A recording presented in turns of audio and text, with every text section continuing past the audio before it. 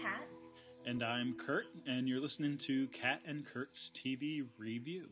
Welcome to episode 130. He's an energy sucker.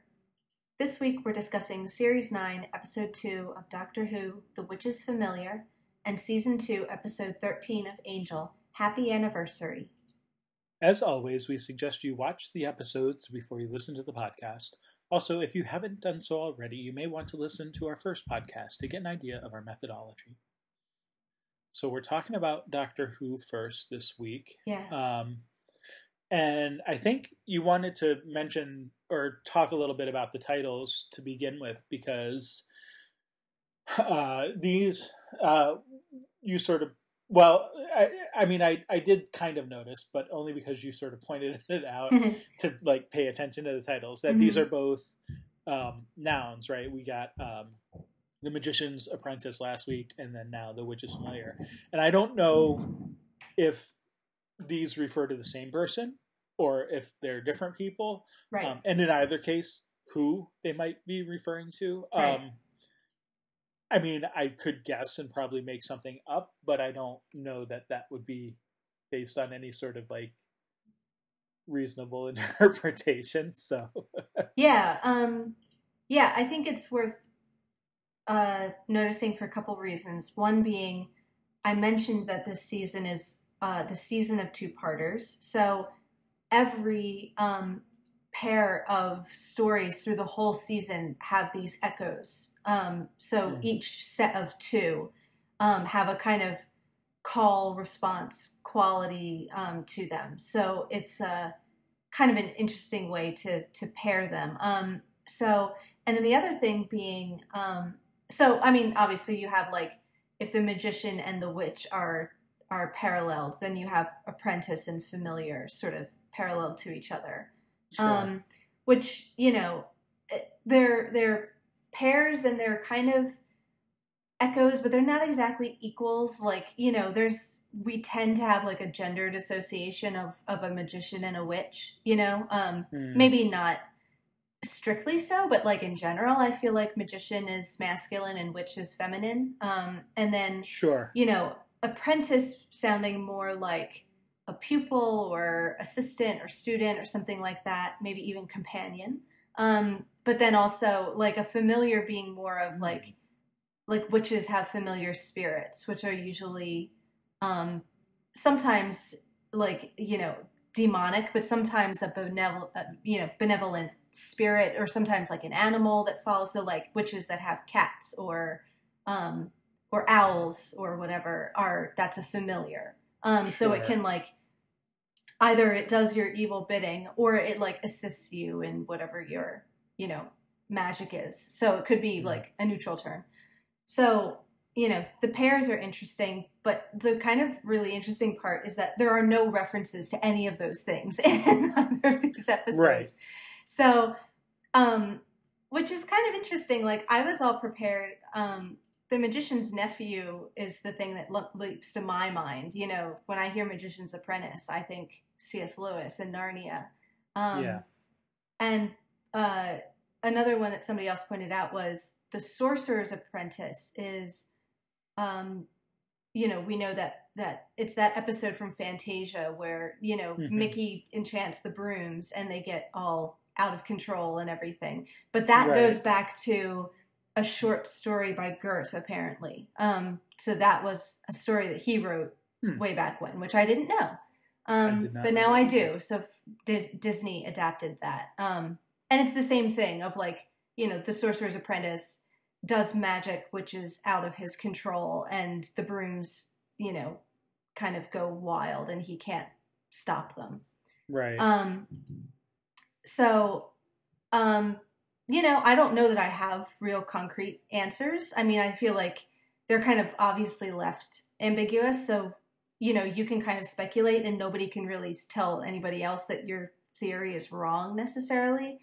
I feel like the only thing we have to go on for sure is there is one reference, I think the kind of, medieval Saxon or whatever calls the doctor magician. If he's the magician, then you have to kind of figure out, all right, who's the apprentice? Is it Davros, young boy Davros being schooled in the ways of the Doctor, or is it Clara? Um, you know, Missy seems like a good candidate for a witch. Does that make Clara her familiar? That she kind of follows her around, and is this like Dalek, companion who's helping her do stuff? I don't know. I'm just sort of speculating. Those are my thoughts. I don't think you can necessarily prove any of them right or wrong, but Yeah. it kind of it's ambiguous enough, and I think like kind of they're weird enough titles that it invites you to speculate without necessarily telling you one way or the other. Right. Right. And I think so like if I were to guess, like, Missy as the witch and Clara as the familiar seems to work pretty well. Mm-hmm. I think for the Doctor, I do kind of like the idea of Davros being the apprentice there. Like if the Doctor is the magician. Yeah. And Davros is the apprentice, because one of the things that you get, which you don't get until this episode necessarily, is sort of now, I mean, okay, so Davros is kind of playing him, but then we learn like that the Doctor is counterplaying him, or whatever you want to call that. Right. Right. But you get the sort of sense from Davros, like where he, especially that part where he's like, what was I good? Did I do, a good thing? Yeah. Am I a good person? Yeah. Because like there's that whole section where he's talking about like, a man should have a people, right? Like he should have someone he's with, and he says that he's happy, and then he says,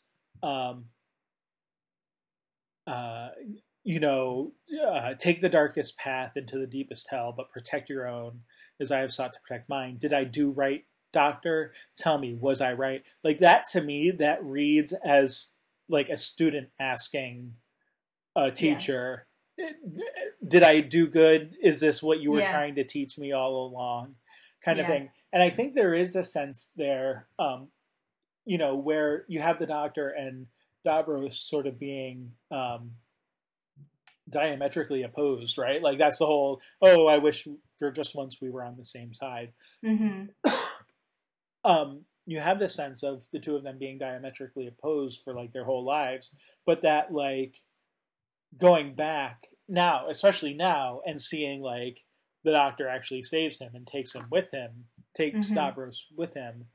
Yeah.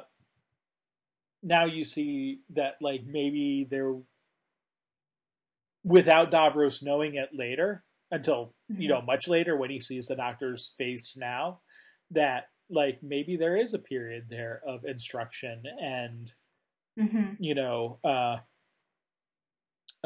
apprenticeship, so to speak. So like it does seem to me like that there's something apprentice like about that sort of question, or student like about that question. Right. Right. I need to know, am I a good man? Did I do right? Like, these are the things. And when looking in that aspect, and you see like, okay, in a sense, no, because like you've like genetically modified all these creatures into these hateful, whatever. So no, but on the other hand, like you see, like this is his version of what he sees the Doctor as doing. Of yes, it was a dark path, but I did what I needed to protect the people I needed to protect.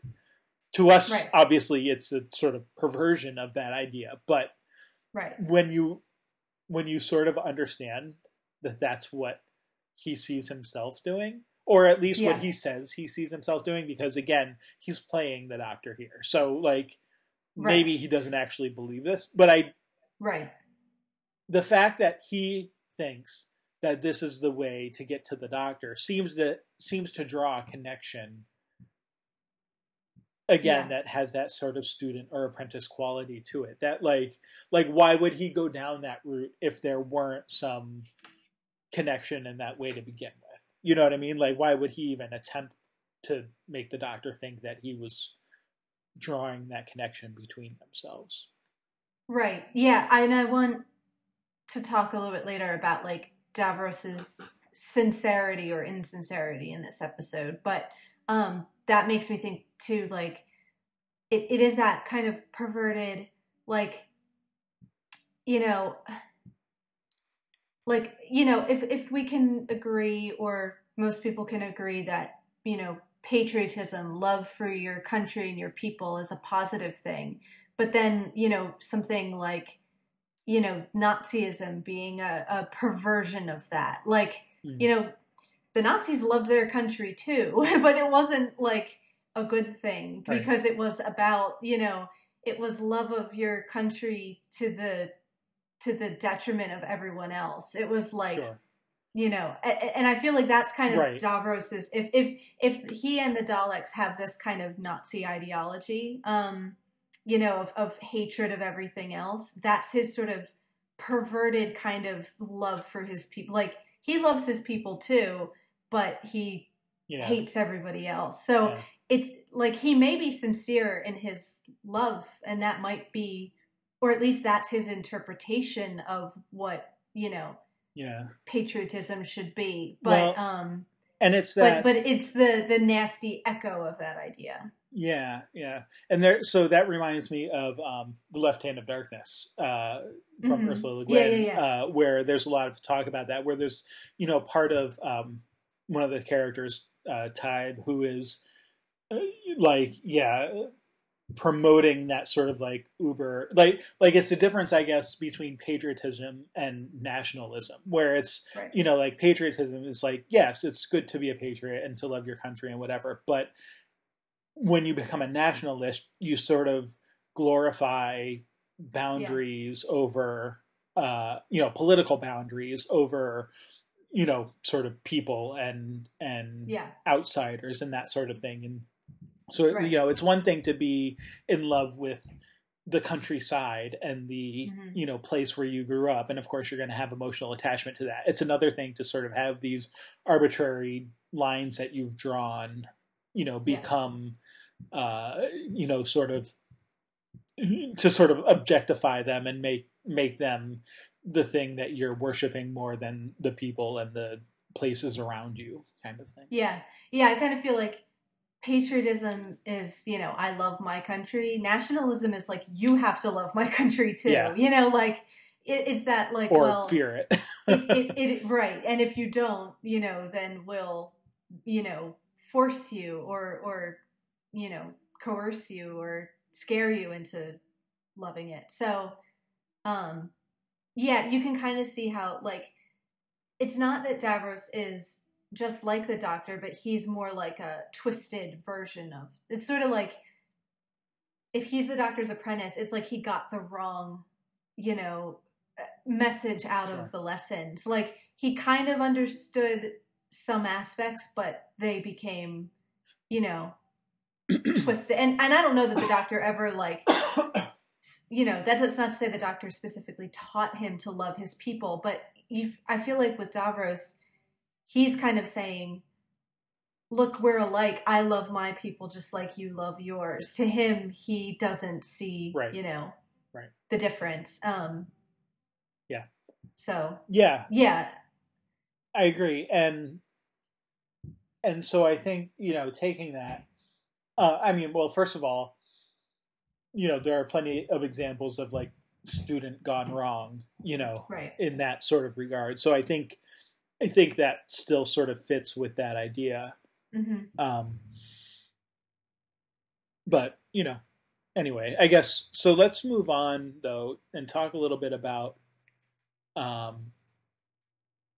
talk a little bit about the sort of character stuff a bit, because I want to, I guess I want to talk about Clara and Missy first, kind of because, especially Clara, I think we don't see as much as maybe I would have expected in this episode. Yeah. And you even mentioned, just as we were sort of setting things up here and getting ready to talk, that Clara seems a little passive or Mm-hmm. yeah, whatever in this episode. So, um, I mean, first off, so you know, I had sort of I can't remember if I said this to you while we were recording or if it was afterwards. Um, that they this is the first story of the new season, Mm-hmm. uh, and at the end of the first episode, they sort of like shoot the moon. They like get rid of Mm-hmm. Clara, they get rid of Missy, they get rid of the Mm-hmm. TARDIS, and there's always a sense of like, well, not always, but often a sense Mm-hmm. of, uh, okay, they're gonna get him back. So it's not like we're surprised that we see Clara and Missy Mm-hmm. and eventually the TARDIS again. Mm-hmm. It's how does that happen? So Right. what's the sort of path that they take? Well, Right. of course, we start right off with Clara and Missy. Mm-hmm. Clara hanging by her heels and Missy sort of Mm-hmm. sharpening a stick nearby, um, which is very Menacing ominous. her with Yeah. her pointy stick. Yeah. Um, but I like the way. I mean, I kind of like the way that and this maybe even sort of reinforces the familiar aspect of it, right? Is we get Missy sort of in didactic mode, Mm-hmm. because she's like, okay, well, what do you know about the Doctor? Like, let me give you this situation, and you, as the student, like, think Right. think of a way out of it. Here's a little thought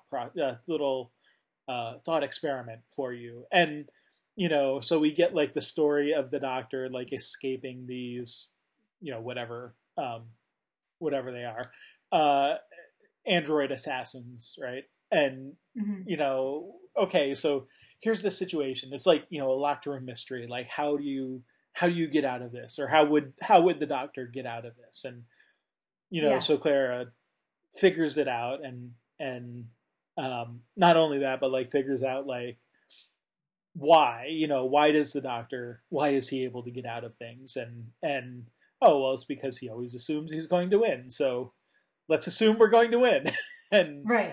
figure out a way to survive and that kind of thing. So um I mean, I like that, but like unfortunately that's like the biggest interaction they have. I mean, they continue, Sure. so then they kind of go along, and they find the sewers and Missy pushes her in, and that's kind of funny, Mm-hmm. obviously. But you get Clara sort of you know counter menacing her with the stick, Mm-hmm. and Missy just kind of takes it away from her, and then like from there it's like Clara is just kind of like not doesn't do a whole lot. Sure. Yeah. It definitely, I found it a little frustrating at least at the first watch of, yeah, passive is the word I used because um it seems like she's being, pushed around by Missy a lot. Like, um, she's hanging from the rope and then she's pushed down the, hole in the floor and then she's cuffed to the wall and then she's pushed in the Dalek and then she can't open the Dalek. And it's like, I'm kind of, I'm used to Clara being a very bossy control freak, I guess. Like I'm used to her having herself together and being very um not very easy to push around. Um Sure. so, I'm kind of still processing again. This episode only premiered, you know, a month or 2 months ago or something. Mm, So, I've had less time to, and the season wrapped just 2 days ago. yeah. So I'm still processing what this is supposed to be saying about Clara's character development. So the first time it definitely struck me as frustrating that like, I kind of wish she would, be more active, have, like you say, just have something more to do, not even necessarily do anything in particular, just more of it.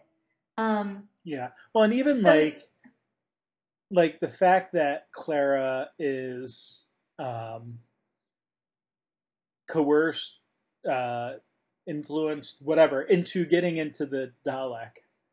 Yeah.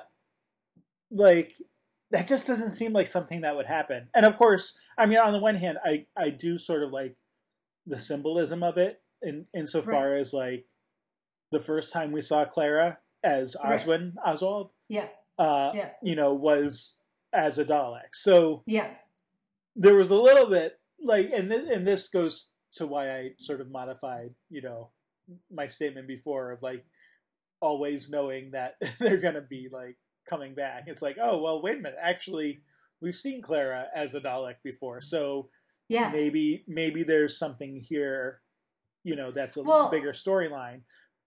But the other thing, the other thing I was just going to say was that like,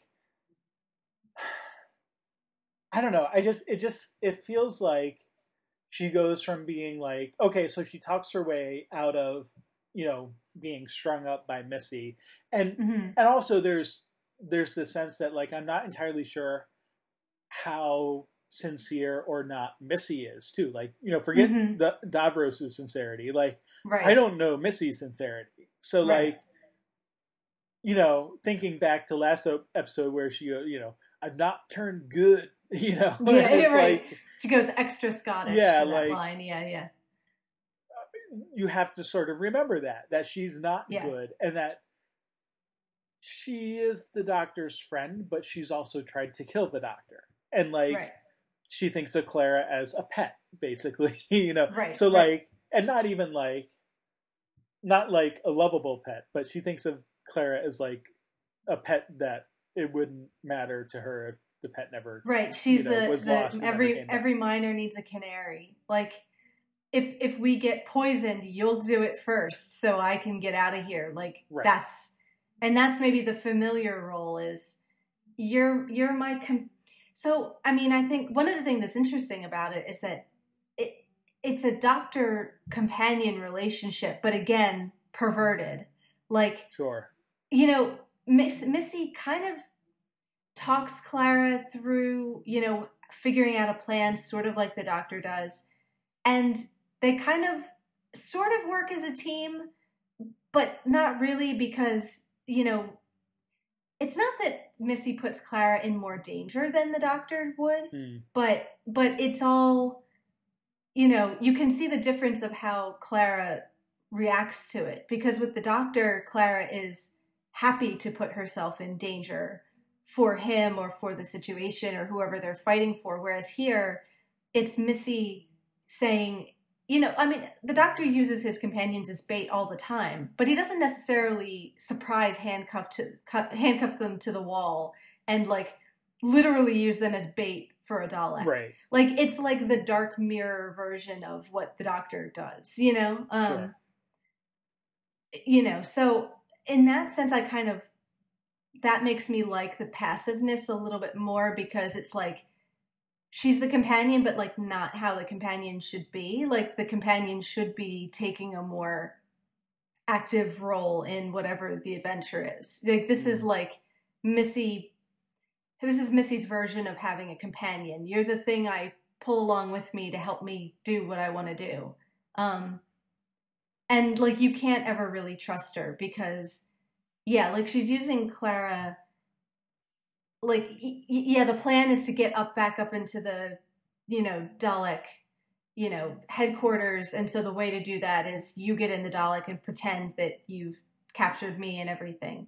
But you also have the moments when she's also ready to sell Clara out because, you know, she'll use her, but she doesn't necessarily like her. So she'll tell the Doctor, oh, this is the one that killed her. You know, maybe the Doctor will exterminate her. Wouldn't that be funny? Like, you know, it's that chaotic thing of she's not necessarily going to kill you if you're useful, but she's also not really your friend either. You know, and it's hard not to like her because she's funny, you know? So I feel like even by the time you get to the end of that opening scene and Clara's like, can I have a stick? It's sort of like, like you've forgotten that this is the bad guy and you're kind of like, oh, this is going to be fun. It's the girls off on an adventure. But you know, I think by the end you're kind of, you know, reminded of that Missy is actually not one of your heroes, and she's not actually trustworthy. Right. At least as far as Clara is concerned. Maybe she really does want to rescue the doctor, but, you know, she seems not too worried about whether Clara makes it out. Yeah. And, I mean, in that regard, like, I'm not, you know, again, I'm still not sure what exactly her motivations are, because, like, right. Okay, so she got, you know, she got the confession dial, and she came to help the doctor, I guess, you know, in some respect, but it's not really clear why she wants to do that. Like, yeah, I mean, that seems to me the motivation is, yeah, to rescue the doctor. but I mean, like, so that they can go on trying to kill each other. Like yeah, them having a kind of Tom and Jerry relationship is way more fun than having a dead doctor, I think. Like, to it her, seems you mean? like Yeah. to her, like, yeah, I think that's their, you know, she wants him free so that they can carry on having this, like, you know, mutually destructive frenemy-ship or whatever you would call it. I don't even know. Frenemy. Yeah. It's not a friendship, you know, but it's Right. not exactly what do they call it, a hate ship either. It's this sort of like, well, it's the thing at the end.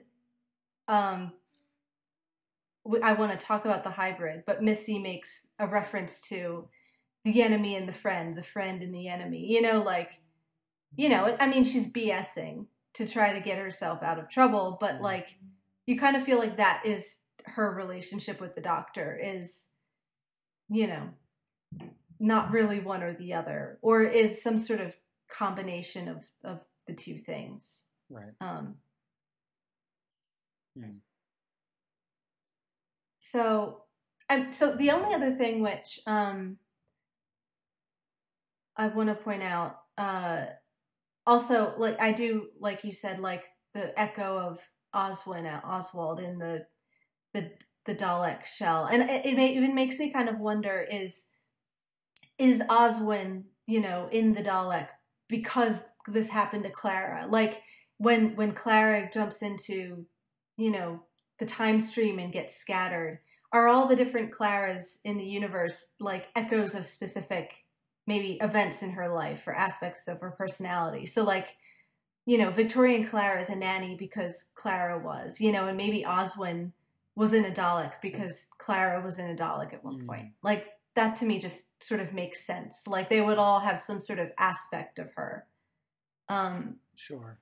But the other thing I wanted to point out about the one other thing I kind of like about her being passive, and part of it is me trying to talk myself into liking it, but because I didn't like it at first. Sure.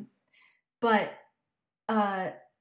her, the way she starts hanging upside down, a lot of people kind of jumped on that as the kind of image of hanging, and specifically hanging upside down, being a hanged man reference. Like on the tarot cards, the hanged man he's always upside down.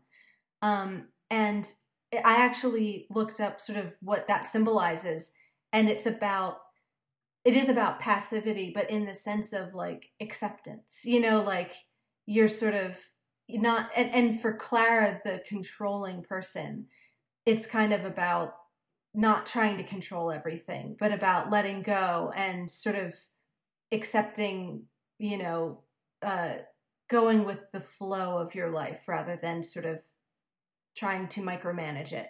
Sure. So, you know, that was one thing as I watched the season I was trying to think of, like, is that what she is starting to do, or is that what she should be supposed to be doing, or should we be thinking about that in terms of her changing character and everything? And I'm not necessarily saying that's right or wrong, but, you know, maybe that is one of the reasons why she kind of, you know, I don't know. Yeah. I don't know how convinced I am by it, but at least for this episode. Well, and yeah, I mean, obviously, I'm coming at it not having seen the rest of the season yet, so I maybe you can make that argument, especially thinking about like the Christmas episode and stuff, which was sort of her Mm-hmm. coming to grips with, okay, yes, I do want to travel with the doctor. I want to, continue um, Yeah. seeing sights and all this kind of stuff. Um, but I feel like the trend to this point, sort of the counter argument to what you're suggesting is that the trend to this point is that Clara has become more and more doctor-like, and that suggests not being passive to me. Right. So just sort of Yeah. a counterpoint there to that. But Yeah, no, it does seem to kind of go against the trend of the character, like you said. Yeah. And certainly goes against her nature, because that is the opposite of what, she's like. She's not someone who is generally sort of easygoing in that way. Yeah.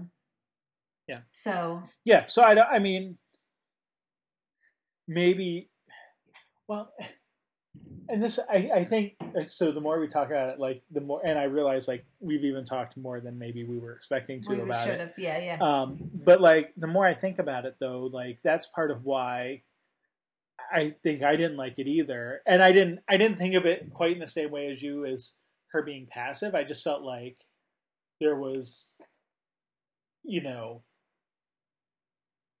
yeah, I mean, I guess passive is a good way to describe it, but just that like she didn't do a whole lot. So it was just like, and the things that she did do, it was just like they didn't really matter.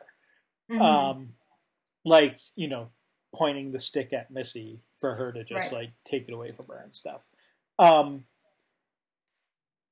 Yeah. So I don't know. I guess I'm just saying I don't like it stuff.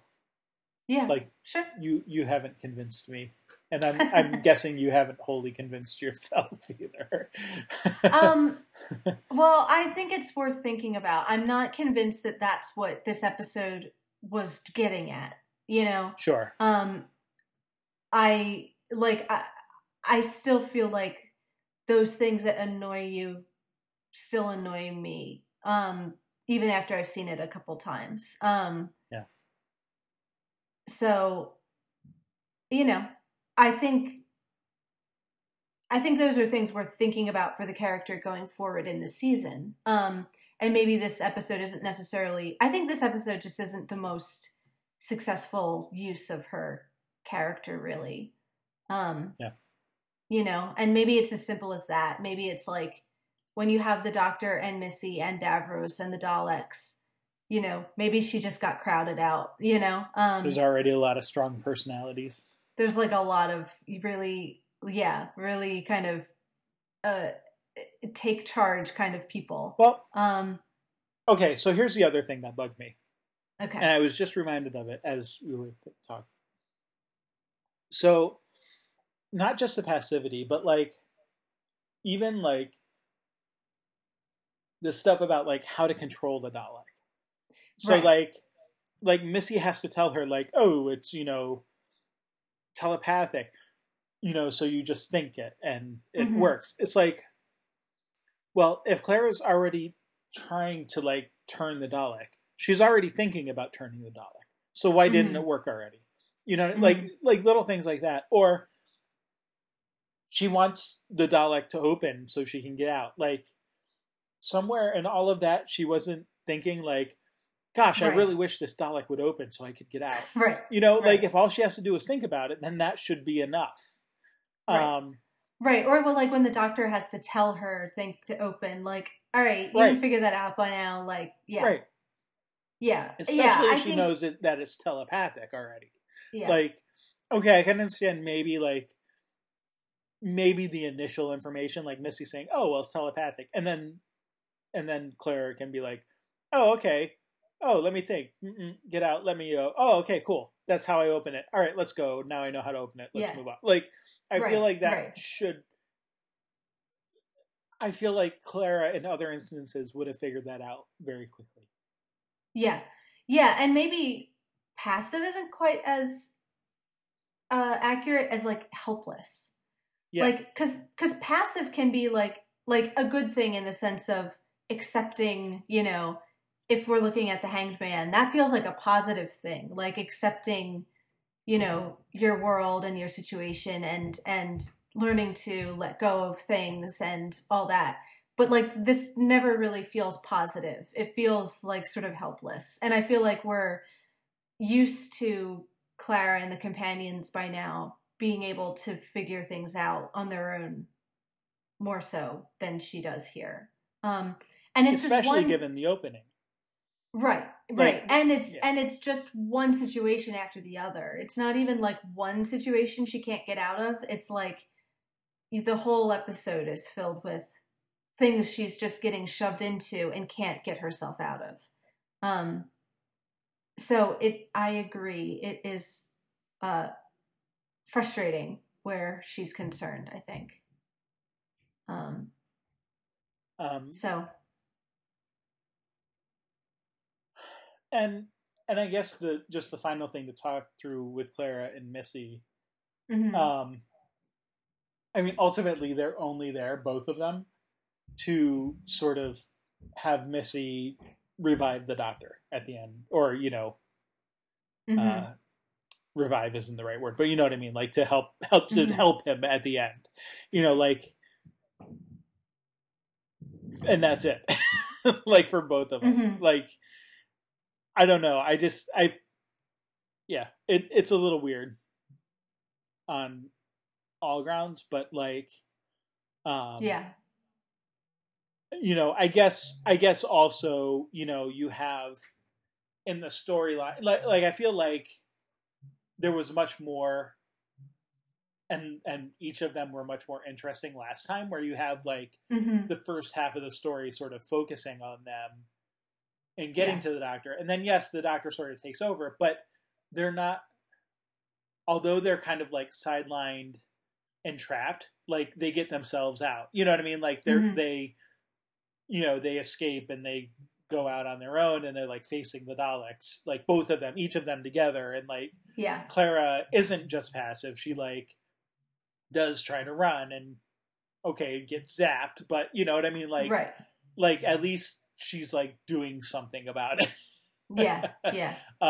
So I don't know. I feel like as far as their characters go, it's like they had, maybe that's the problem, is like they had a really good first half of the story for them, but then Mhm. like they didn't really, whoever wrote it, was it Moffat, like Moffat, didn't yeah. really know what to do with them afterwards, and it's like, Right. well, I Right. still have them here, what can Right. I do? Well, I can spend an entire episode of having them wander around and Clara doesn't do much, and then Missy's there to help the Doctor out at the end. And I feel like in saying all that, you put your finger on the inherent danger of two-parters. Sure. Like, and we've got a season of them. Some pairs work better than others. Some of them, this is not the strongest pair of the season by any stretch, I don't think.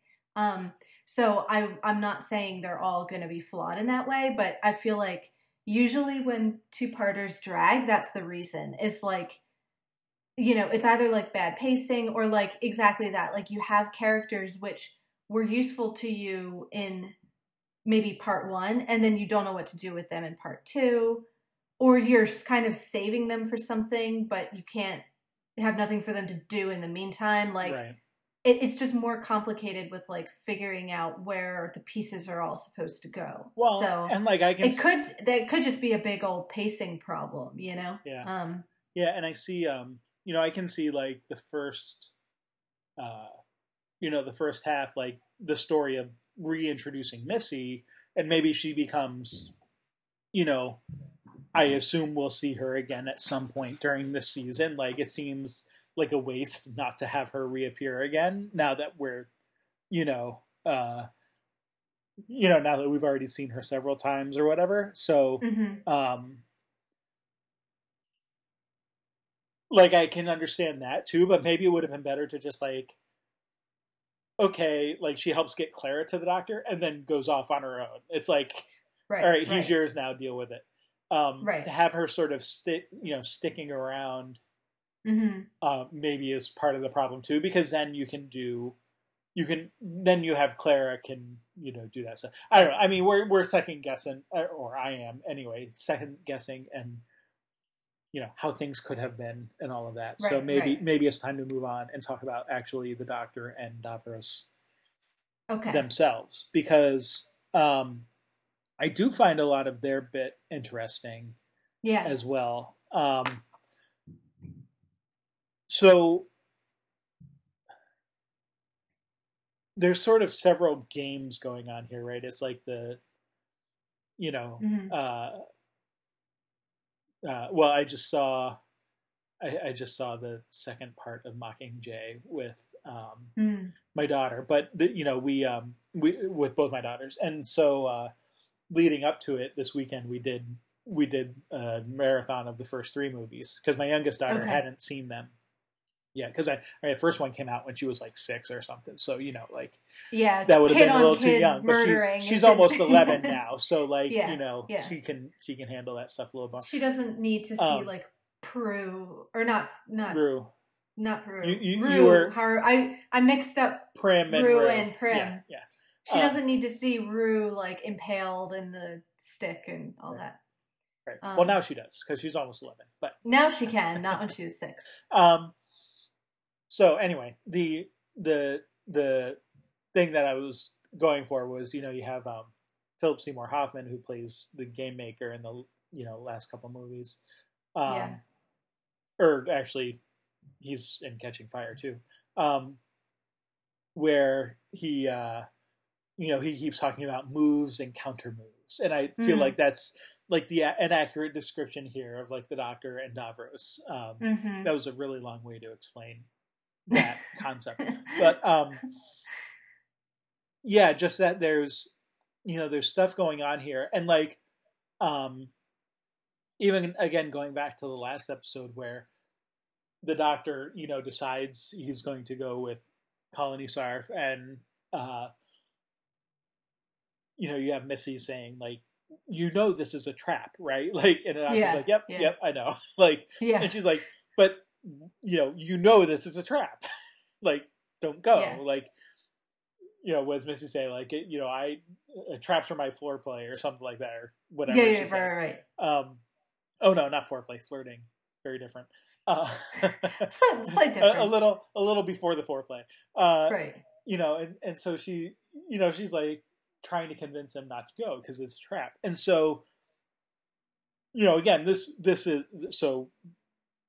leads right into it, right? There's like no time that's like passed between last episode and this one. So we know that like that's still fairly fresh, and the Doctor sort of seems to get that this is a trap of some kind and remains very skeptical throughout. But the conversation I wanted to talk about, like we get sort of the commentary of Missy and Clara that we talked about, and Clara saying, well, the Doctor's clever, and Missy, well, there's lots of clever people, why does he, specifically always win? And I feel like that like we're getting that as like the story, at the beginning to like help Clara and Missy, and like, it's like, oh, what lessons can we draw from the Doctor to save ourselves? Yeah. But it's also like setting us up, because it's like, well, we should be remembering that that's the Doctor too, like throughout the Doctor's part of the story. Right. Right. And, the fact is, like here, like we're learning, like one, the Doctor doesn't quite, I mean, he does win in the end, but there's also like, like his regeneration energy is used to like revive all of the Daleks and Davros. So like there's a very real sense in which he doesn't win too, in a way. And I think one of the things that I find interesting about it is that there's just like this well, and we'll get to sort of the ending too, with him going back Mm-hmm. and saving young Davros, because there's very much a sort of intertwined uh, thing going on here, where it's like the doctor, I don't want to use the word bittersweet because I think that has sort of different connotations, but like, um, I don't know, Pyrrhic victory doesn't seem to quite work either, but like maybe something along those lines. Like if there's some other term to like sort of describe somewhere in between those two things, like Mm-hmm. that there's very much victory without victory going on, Right. sort of in this Right. whole thing. Um, Or like in order to when he had to make a huge sacrifice to do it. yeah, Like the only way, he obviously knew, that this was the plan. It's that kind of, I anticipated your anticipation of the right, thing, and like, but in order to but in order to actually like convince Davros that he's believing it, he has to actually do it. You know what I mean? Like because it seems to me that part of the plan is to give the regeneration energy so that the sewers will revolt.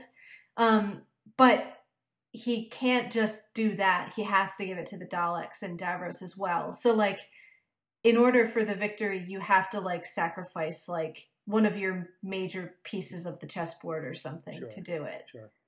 um Right, never play a game of chance with a Sicilian kind of thing, right, yeah, yeah, Uh, yeah. so yeah, I don't.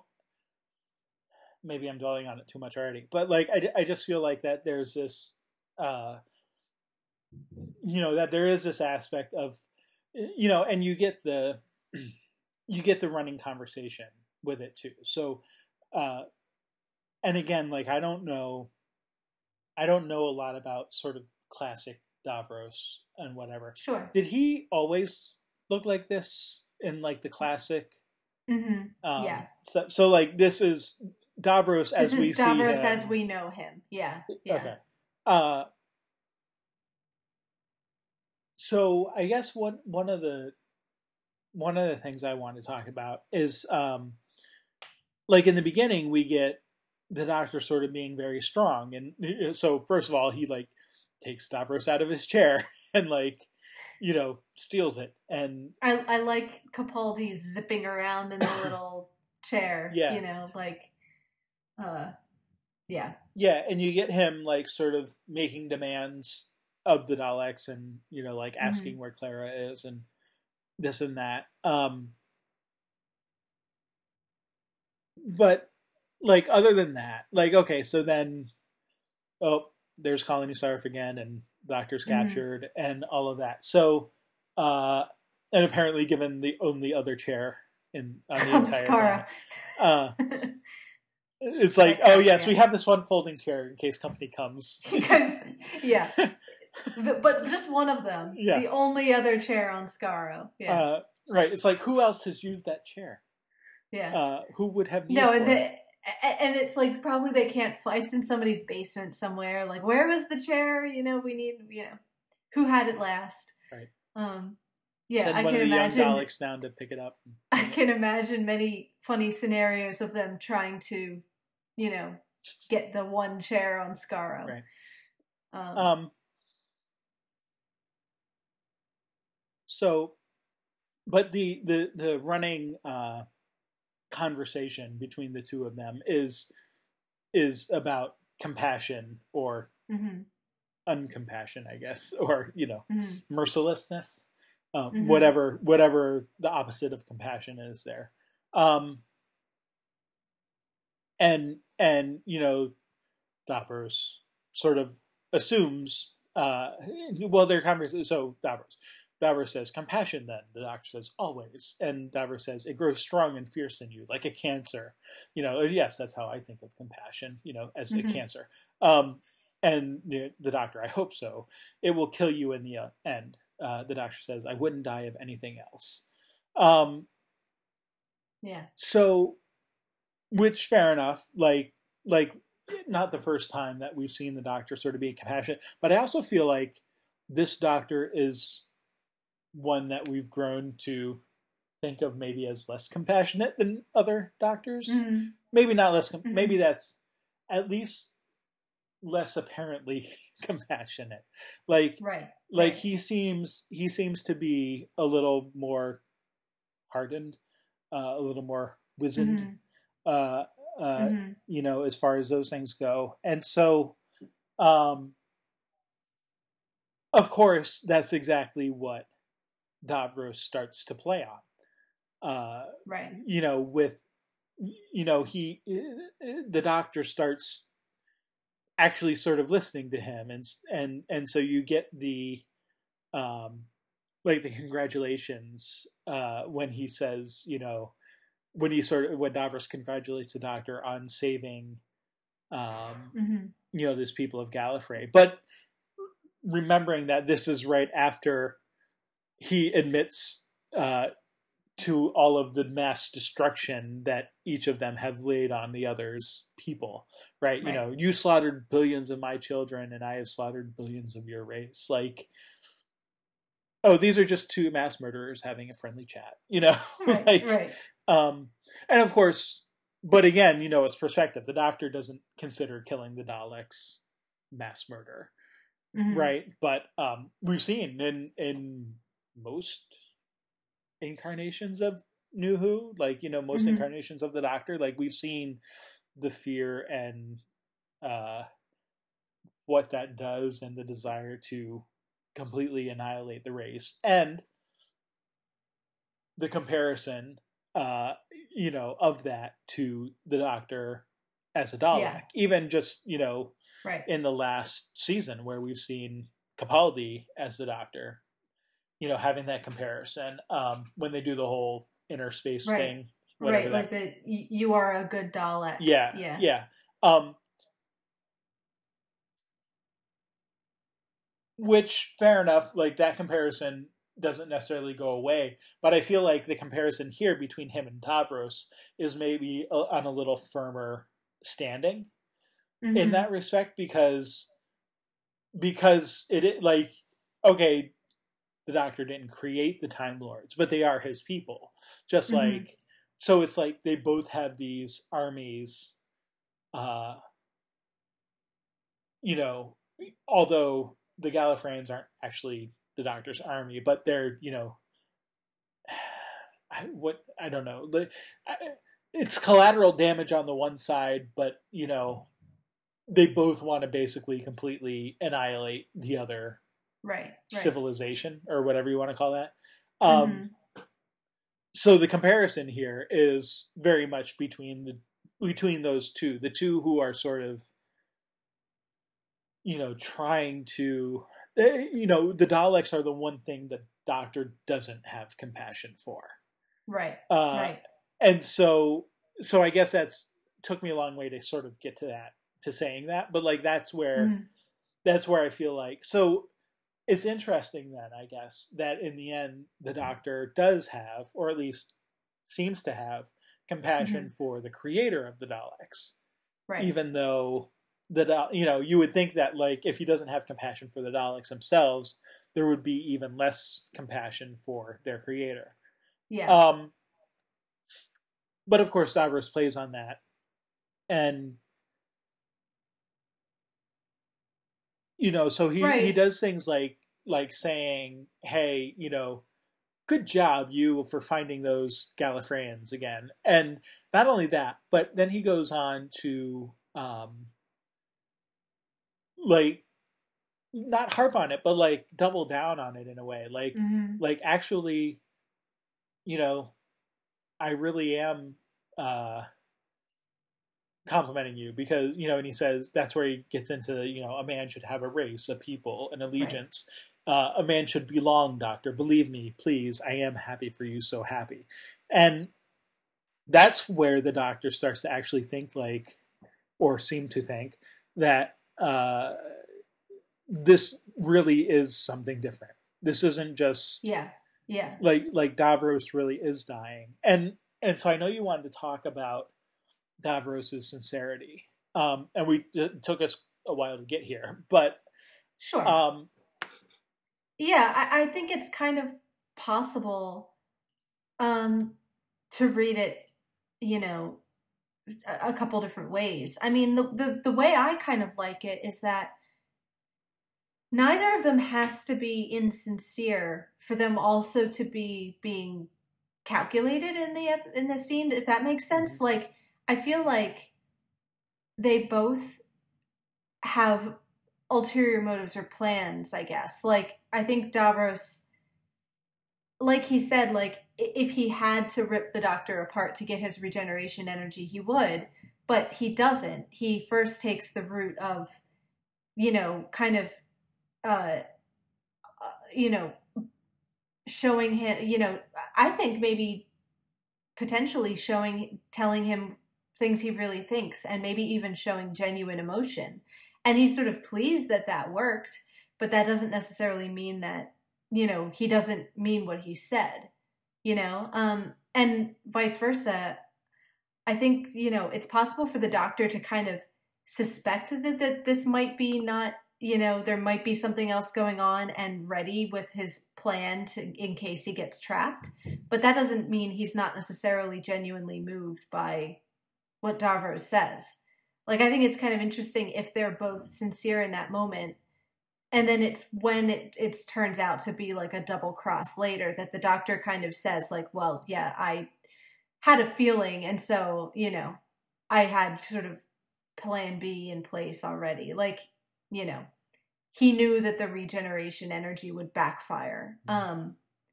But I like I kind of feel like they play it the way the actors play it is as a genuine moment with one of them, because like if Davros is genuinely dying and this is his way of saving himself, then he really is on his last, the pun, on his last legs. And you know His last wheels. I kind of feel like he could be using the real emotion and fear he feels in that moment to manipulate the doctor, but that doesn't necessarily mean that he doesn't feel those emotions, or that like, I think that is the one thing they maybe could relate to, is their connection to their own people. Like you said, the doctor didn't create the Time Lords, but he wants to save the Time Lords despite all the terrible things that they've done. And you could, I think, make a perfectly good argument that the Daleks are even worse than the Time Lords, but there's still a connection there between them kind of wanting to, I mean, it's like your children do bad things, but that doesn't necessarily mean you stop loving them. Um, and again, there's differences of degrees, but that is a way, I think, in which they are kind of, they actually do have something in common. And I feel like you get a sense from the actors that they actually do bond with each other for a moment. Well, and I think that's right, and I think that there definitely is. I mean, the way that I read it is kind of what you were saying, that Davros actually is dying here, and it might be one of those sort of paradoxical situations where he actually, maybe he really does, in a sense, wish on his dying, you know,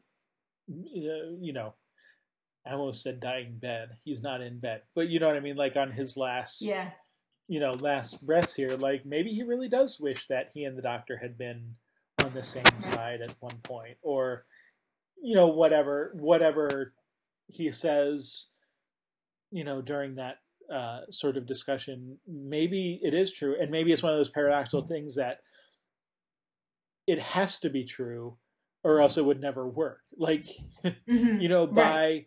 If he were lying, maybe the doctor would be able to detect it. But because it actually is true, he's sincere enough. Now, once the doctor gives him some regeneration juice and sort of recharges him, he's no longer on his deathbed. So maybe he's not as, and that's also just as true. Like that doesn't necessarily mean that it's less true, because he now has a different perspective. Right. I mean, I think that sort of thing happens a lot of times. Like,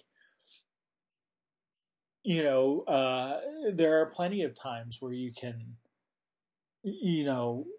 sort of see examples of like people making declarations like on their deathbed or when they feel like things are as worse as they could possibly get.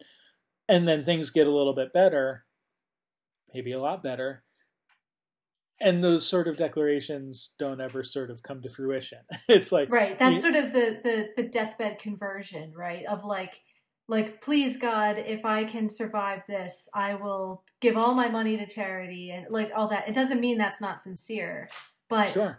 When you are spared, how often do you follow through with those promises or those sentiments that you made? Right. Yeah, and some people do, some people don't. And, I mean, I think there's, I would be hard pressed to say that Davros isn't in some sense sincere.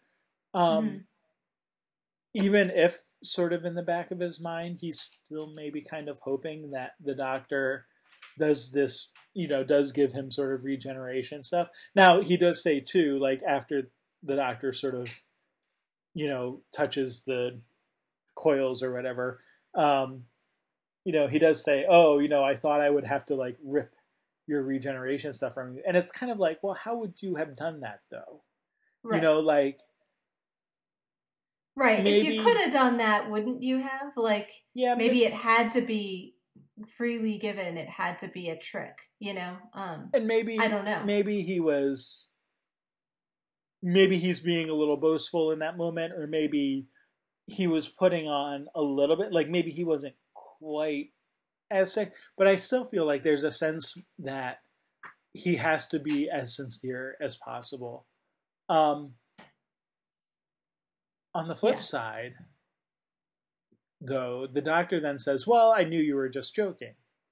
Or not joking, but, like I knew that it was a trick all along. Mm-hmm. I don't know how much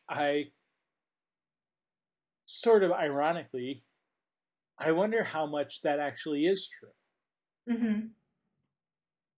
Certainly, like Missy knew about the sewers, and presumably the doctor knew about the sewers. Like, I mean, he certainly knows without like Davros saying anything to him about this, the sewers and the sort of dormant, mushy Daleks that are down there.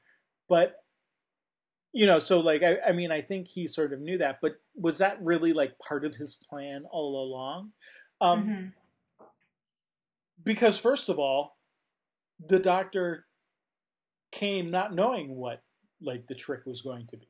You know what I mean? Like he came to Skaro. He didn't even know it was Skaro. So like it certainly, if that was his plan, it certainly hadn't been around very long.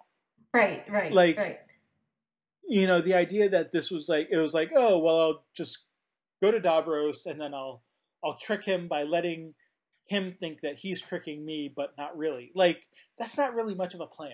Like, no, this has to have been like a very quickly formulated. Yeah. So I feel like that. I actually think this might be the doctor. And again, rule one, the doctor lies. Like, this might actually be the doctor sort of retconning his own plan. Like, sure. Like, saying, okay, all of this energy is going into here. Crap.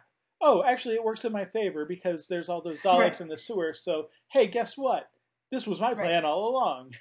Right. Well, and I think that brings us back to that like little scenario that Missy paints at the beginning of the doctor just assuming he'll find a way, he'll figure it out. As long as he can, there has to be a way. You just have to go and find it. So, like, it's not necessarily his plan to be trapped alone and surrounded by hundreds of androids, but if he can find the one weakness, and actually there's, that's the way The Magician's Apprentice starts, is with him saying to Davros, okay, one chance in 1,000. What do? You concentrate on the one. Right. Like all you need is one chance and you can do it. And that doesn't necessarily mean that he has any of this figured out, but like the sheer combination of luck and like taking credit for things is like kind of his MO. Mhm. You know, and yeah, and maybe it's in the moment that he realizes that this will work, and then but he can act like that was sort of the plan all along. Right. So Oh, go ahead. no, I think I was finished. Yeah. Yeah. So I just, I so again, moves and counter moves, and Mm-hmm. I'm not always sure that those moves and counter moves are that well Mm-hmm. thought out ahead of time. Maybe they are. I don't know. I think that's one of the nice aspects is you can see both. Mm-hmm. Like you could say, okay, maybe the Doctor is more of a talker in Mm-hmm. most cases. Maybe not particularly this Doctor, but just in general, like you know, Well, there's that line. Is it Matt Smith's regeneration when he's like very old and he's going to confront the Daleks and it's like, what are you gonna do? And he's like, I don't know, talk fast, hope something good happens, take the credit.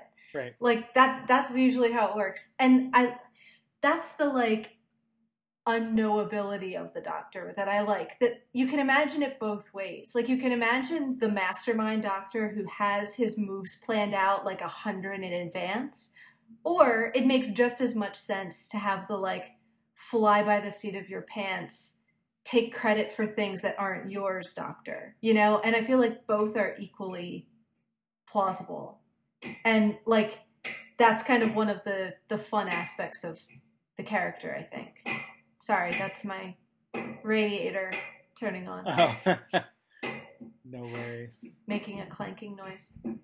At first, I thought maybe it was your cat, like hitting she something. does make noise. No, she's being quiet.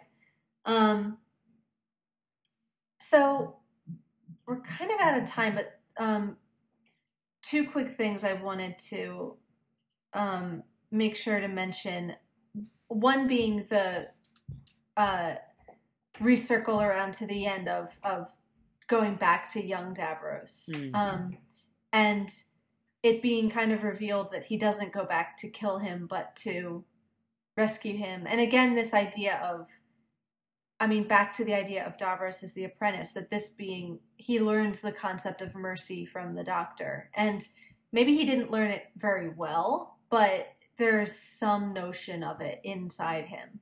And I like the idea, too, that it is like, there's so much emphasis from Davros of compassion is the Doctor's downfall. It's falling for Davros's trick, and being empathetic that gets him in trouble.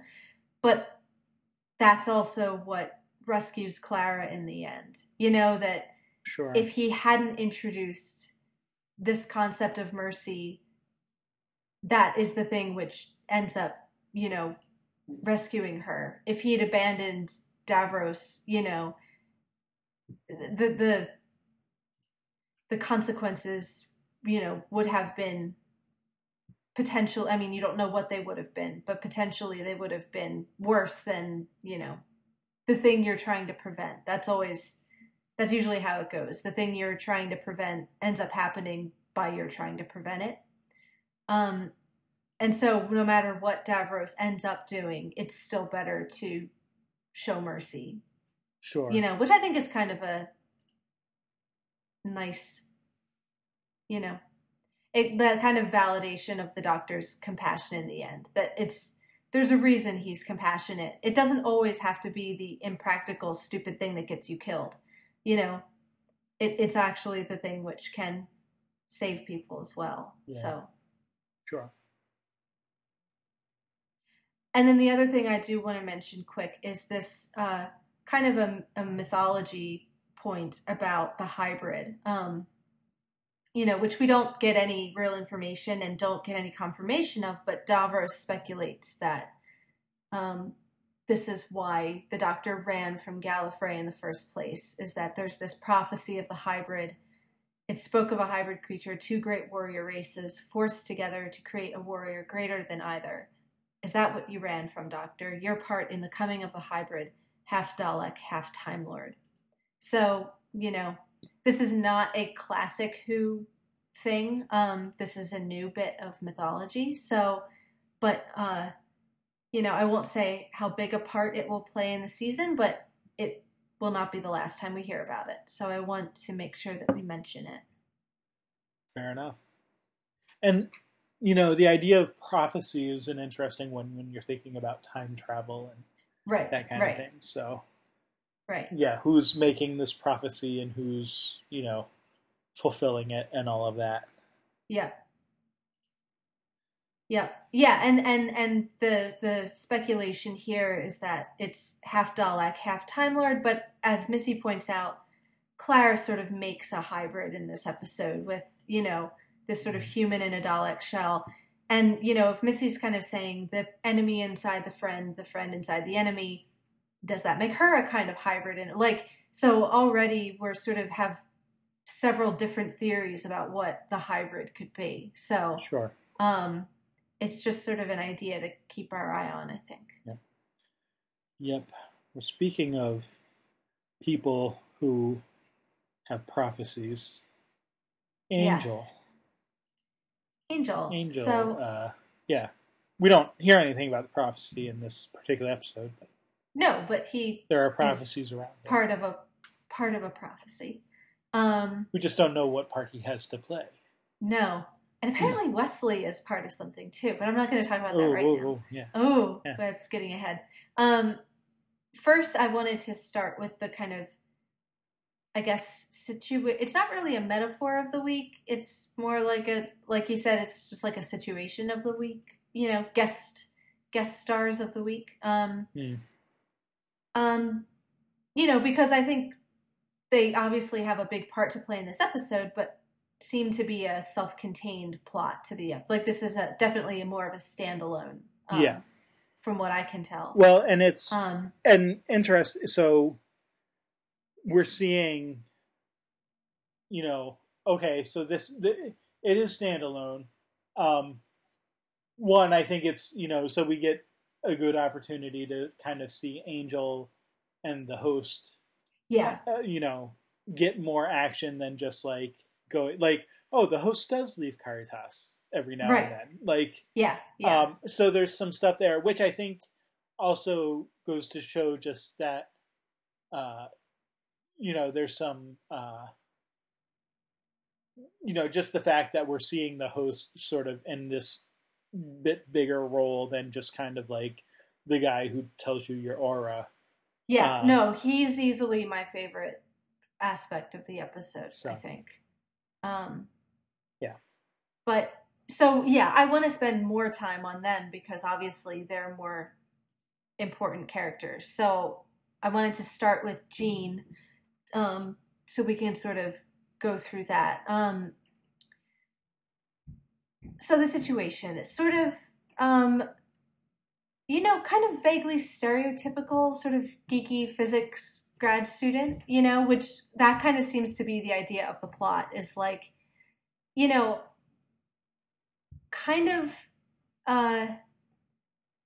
playing up the stereotype, but in other ways kind of subverting it. So he, goes by himself to karaoke bars and sings sad songs about how he's alone and he's always going to be alone and how terrible, and he's afraid of being alone forever. But then you have this kind of subversion of he actually has a girlfriend and has a nice, kind of normal looking girl. She's not, she's not sort of superficially nerdy in that same way. And so the kind of interesting thing, which they never really, we don't get to know Gene that well to know all what's going on in his head, is you're kind of sitting there thinking, why is he going to these bars singing these sad songs about being alone? Right. Like, it seems like kind of the idea is this idea of somebody who doesn't appreciate what they have, you know? So it's not just the kind of loner guy who is afraid of being alone and is going to, like, burn the world down because he's alone. Right. It's the story of somebody who that actually doesn't have to be them, but he can't see it for some reason. Right. Like, the fear of losing Denise is, you know, it clouds his ability to even realize that, you know, he has this relationship in the first place. Yeah. And I feel like they play that up a lot. Like, they're only in a couple scenes, but every conversation they have is just sort of awkward. And you can see why she's unsatisfied, because it's like, you know, what's new? Don't know. Like, they have nothing to say to each other. Yeah. Like, you just get the sense that there's nothing to say to each other. And she even makes a reference to, like, you know, he's hollow or something. Like, there's nothing. So again, I feel like you have this contrast of, like, the guy who goes to bars and sings soulful love songs, and yet he's hollow. There's no feeling for her. It's just, like, for himself. Sure. Like, he feels sad for himself in bars, but has none of that, like, you know, emotion when he's actually with the girlfriend. Right. So I don't know really I don't know that it's a real. It never gets deep enough to go into, like, a huge critique of, like, those stereotypes, but I feel like at least they're, like, subverting them somewhat. Like, it's not just, oh, look at the pathetic, you know, science geek. Right. It's more this kind of idea of, like, he's maybe so wrapped up in that image of himself that he doesn't realize that that actually doesn't apply to him, or it doesn't have to. Yeah, it is. There is an interesting aspect there with who Gene is, because yeah, it's like, I mean, like you said, like, it's not just like he has a girlfriend, but I mean, she's pretty attractive, seems well adjusted, but for some reason, and you know, I don't know, like, some people are just like that, like that they just, it doesn't matter. You might have it all, so to speak, and yet still, you know, still sort of be sad inside or whatever, you know, however you want to sort of put that. Like, it doesn't necessarily mean just because you're with someone that you're always happy. Like, that's just the personality that you have. But you can also understand why someone doesn't want to be with someone like that very long, right? You know, or, well, I mean, they were together for a year, I guess. This is, I mean, the episode is happy anniversary. Like, that's the whole situation. Right. Whatever. So, yeah, I mean, I think you're right. I think it's all fairly surface though. Like, I don't know that there's, like, I don't think we need to delve into it too deeply. So, but I think everything you said is accurate. I think the one. Sorry, go ahead. Well, the one other thing which I thought was kind of just from things that interest me point of view, I like that in his experiment to stop time, he uses mercury, because that's, like, a very alchemical image. Sure. Like, mercury being, like, this sort of, you know, the Hermetic tradition is sort of alchemical. And because it's all about change, like, mercury doesn't sit still. It's like, you know, if you put it in a dish, it sort of separates and then congeals and moves around and is sort of vital in all these things. And so I like that, you know, the time paradox experiment involves, like, stopping mercury. So, like, you know, the most dynamic thing you can think of, you know, you're going to use that to sort of make it so that nothing ever changes ever again. So that's a kind of nice symbol there. Sure. And I think the host gets at that with his music ideas as well, that, like, you know, that music isn't about holding one note. It's about, you know, life is in the change. and there is no life that doesn't change. That is the antithesis of what life is. Yeah, right. And that means that you're going to have, low notes and, times where you're not happy or where you have to deal with things that aren't, enjoyable. But to, eliminate the possibility of that is to, stop life. Sure. Which isn't exactly good for you. Yeah. So I like that he uses mercury in his experiment. That's what I'm saying. There's also, just sort of contrasting Jean with Angel, the idea of the happy moment, the sort of his point of stopping everything. Right. It seems at the moment of climax, that's the impression like I that. Got too. That seems to be the very heavy-handed sort of. Right. Although I don't know, he seems to time that pretty well. Like, I feel like in 10 p.m. on the dot in actual field conditions, that you might not always be able to hit the note at the right time. To use the music metaphor again. Right. But yeah, no, I mean, no, but you're right. There's a echo of Angel there in that it's like it for Angel as well. The moment of bliss is the dangerous thing of that's the thing. At least in the case with Buffy, that was sort of the thing which made him sort of go bad. Yeah. And it's kind of the same thing with Jean. Obviously different, but it's connected to that in the same way. And I think, so even just thinking, so what are sort of the implications for Angel? It's that he can't ever find that happy moment, right? Mm-hmm. As soon as he does, and we've talked about how it doesn't necessarily have to be sex, right? It can be right. contentment or whatever. Right. Right. Which means that Angel, as we see him, is always broody and tortured. Jean is always sort of broody and tortured, but he doesn't have to be. And I think that's sort of the other, sort of subversion, I guess, if you want to talk. It's like maybe that is sort of his natural personality to be that way, but it doesn't have to be. Like, they're, sort of objectively speaking, like, he could find a way to not be that way. Yeah. Maybe that's something he needs to work on. I think sort of the other subversion, is that when like you feel like if so yeah, he doesn't go out and want to destroy the world because he's sad and alone or whatever. Yeah.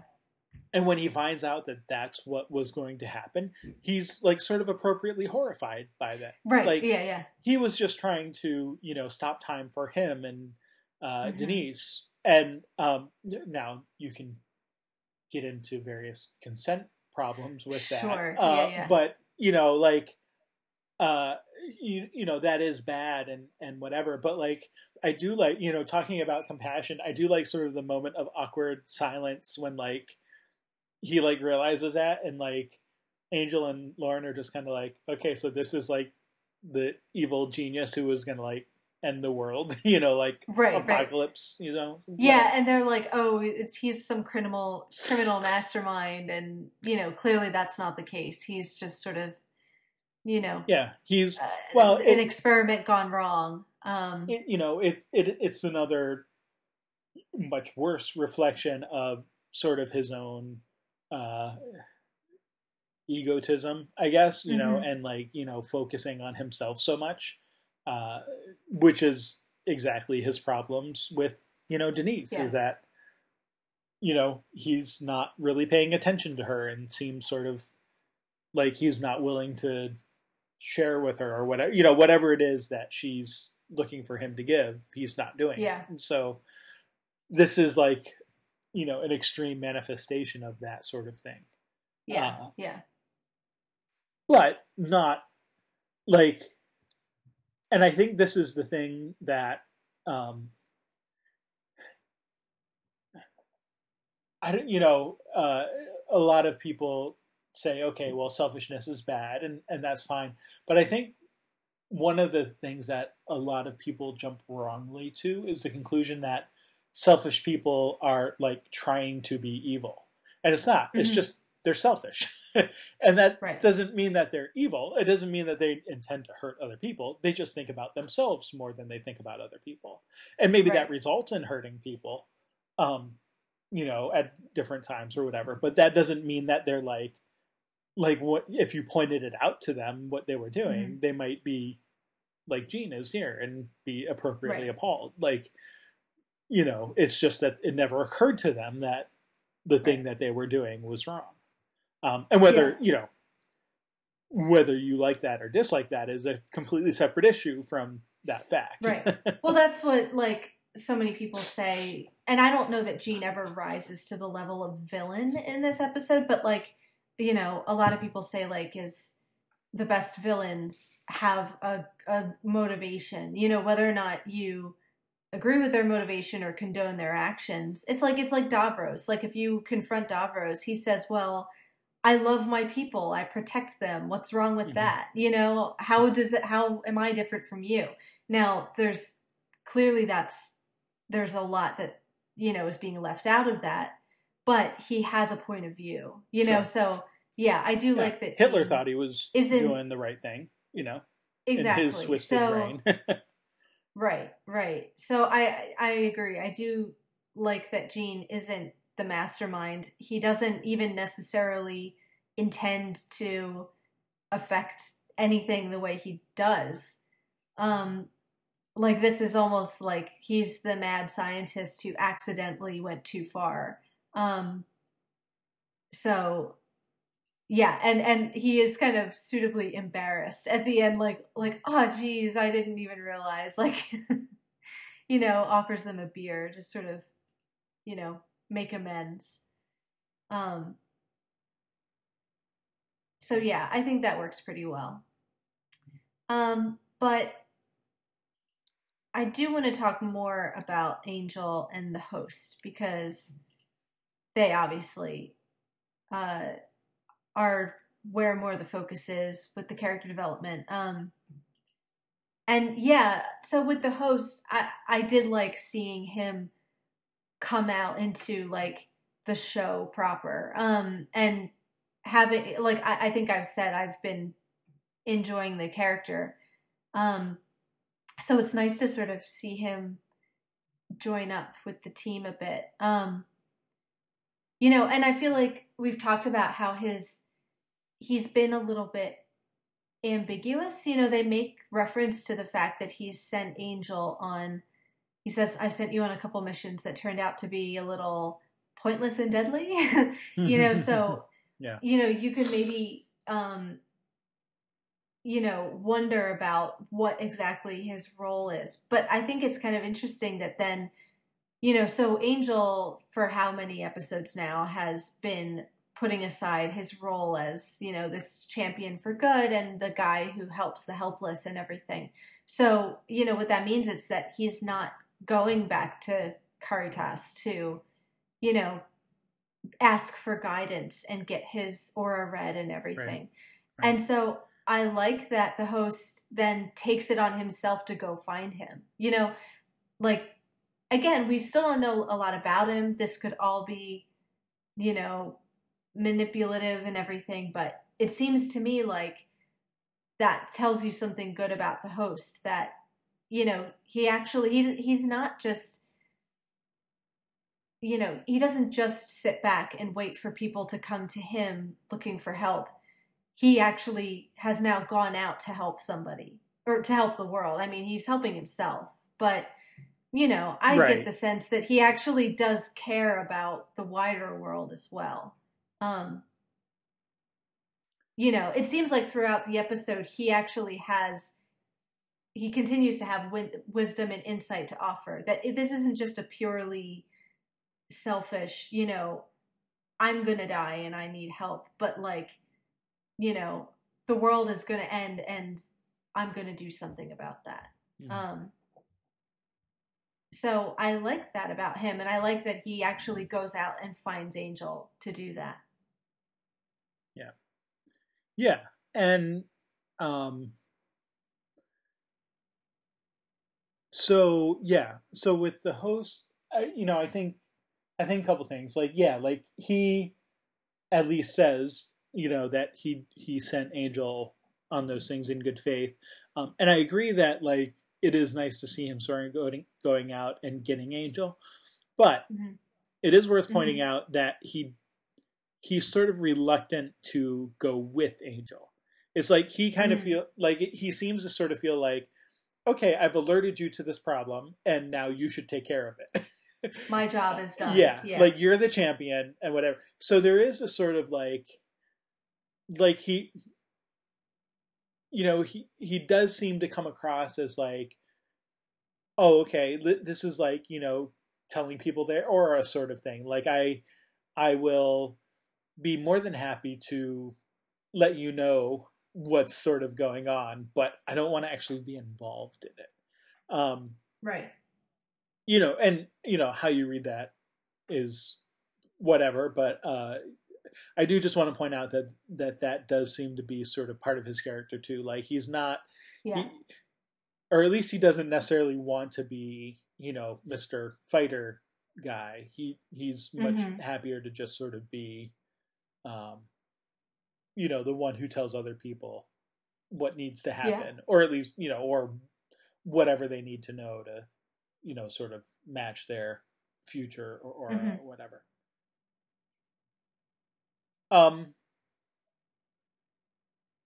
Yeah, and I think you can see that in like when they do have fight scenes. He gets a couple punches in, but like what really stands out to me are when he like throws the chair and it hits Angel, like, so he's not like he's not totally helpless, but he also isn't necessarily like the skilled fighter. It's sort of like a incompetent, like trying to help. It's sort of Xander like. Like there's times where it's like he's trying to help and he ends up like causing more trouble than actually assisting. hmm, And then the other part where like the one kind of skill he seems to have in the fight is when he hits his like high note and the demons like have to shield their ears and everything. Um, which works, but like it's not exactly what you think of as, a fighter. It's sort of like, well, here's this weird skill set I have that I can use to sort of defend myself. Um, it actually reminded me when we were talking about Dawn with the snake and how like what if screaming is her superpower? Like what if that is her defense sure. mechanism is screaming? That kind of reminded me of, the host doing that reminded me of that in a way. Like, maybe he knows he's not a fighter, but what he can do is distract you with a really high pitched, vocal note. Right. And so, like, he'll kind of, like you said, like, in the reluctance to go along, he'll use the tools that he has, but they're not exactly fighting tools. Um, Mm-hmm. Yeah. Yeah, and I think, you know, I mean, again, just thinking about the name of his karaoke bar, Caritas, heart. mm-hmm, Like he's mm-hmm, the feeler, he's the mm-hmm, empath, but he's not right, the one to actually who wants to go out and do things, whatever those things may be. Um, right. he's a lot more comfortable empathizing and sort of pointing people in the right direction. Mm-hmm. Uh, Right. so But I like that like even though he kind of gets dragged along and Angel does most of the work with like the actual fighting and the stopping of the plan and everything, you still see him putting his empathy to use. That like and not just in the practical way of figuring out where Gene is and tracking him down and everything, but with actually like in between fights while they're riding in the car, he's trying to like get Angel to talk a bit and open up. Like he's kind of needling him, like, all right, so what's going on with you? Why did you, fire your friends? Um, maybe you should try to see it from their point of view, like mhm. trying to kind of get Angel to change his way of thinking. And then again with Jean, like, it's really, I think, what, the host says to him that makes Jean understand of, the wheel keeps turning, you can't stop it. And you have to, not only just accept that, but see the beauty in it of like, it's not just that, oh, this is inevitable, but this is how it should be, and it sucks that bad things happen, but unless bad things happen, good things can't happen either. That there's a kind of a circularity to it. So I think it's nice that like he needed to be along for those things to happen, to get Angel and Jean to sort of change their minds a little bit, I think. And by the end, you do get Angel sort of starting to change his mind. Like, that's the most reasonable we've seen Angel in a really long time, is when he kind of says, maybe I did sort of leave my friends out in the cold. Yeah, well, and so, I mean, yeah, a couple points. One thing with the host, I think one of the things that he brings to it too, which we haven't really had since the Oracles, who were killed. Right. Like you have the Oracles, and they're sort of the connection to the powers that be. Cordy is in a way a connection to the powers that be, but it's sort of a one-way thing, and she doesn't really understand other than like, oh, someone's in trouble, we need to help them. Right. The host seems to have, like, especially since like, was it last week where we saw him like sort of giving the other three guidance, and so, and actually, there's a little bit of a parallel there too, right? So it's like he's almost a conduit between the two groups, between Angel and the group of three. So like there's this sense of like he's now seeing both of them. Okay, they came to him and he sort of was giving them what for, and now he's going to Angel and sort of giving him what for. But there's also the connection that he has. Now I don't know that we want to like look at it as a direct connection to like the powers that be, but he seems to know, like he keeps calling Angel a champion. Well, how does he know that? Like, he must have some, his ear to some grindstone that, other people don't have, because, I mean, he uses it like, I just looked it up. I mean, he uses it like 3 or 4 times throughout this episode. He calls Angel a champion, Well, all the other champions I know are either dead or out of town, or, right. But he repeats it again later. He says, you pushed your friends away. You went from helping the helpless to hunting down the guilty. Blood vengeance is a luxury of the lesser being. You're a champion, Angel. I mean, you were, at least. So, there's this idea that, like, kind of like you said, like he's going out in the world, but also like he has a sense not just of like the earth, but like of the larger world, of like other things that are going on. And that, part of that might just be because that's part of his ability, is to sort of see the future and see things. But he also seems concerned about it. Like, it's not like he just sort of is there noticing and knows things, but like, he also does seem to have some heart about it, some, like there's something. Sorry, go ahead. No, I cut you off.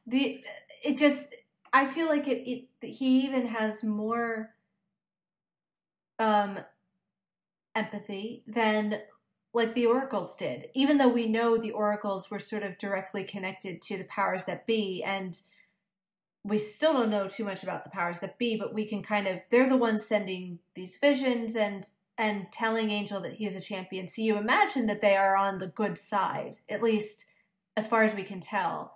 And so even though in the way the host is less connected to that, he seems a more compassionate figure than they did to me. Like, they seemed very detached in that godlike way of, well, I guess they're on the good side, but they're so far above it as to like kind of not make any difference. Like they're the kind of, powers in the sky telling you to sort of, martyr yourself on their behalf, that kind of thing. Whereas like the host seems like he does seem more, the fact that he's talking about trying to talk Angel back into being a champion for good implies to me that that's what the host wants and that that's the side he's on.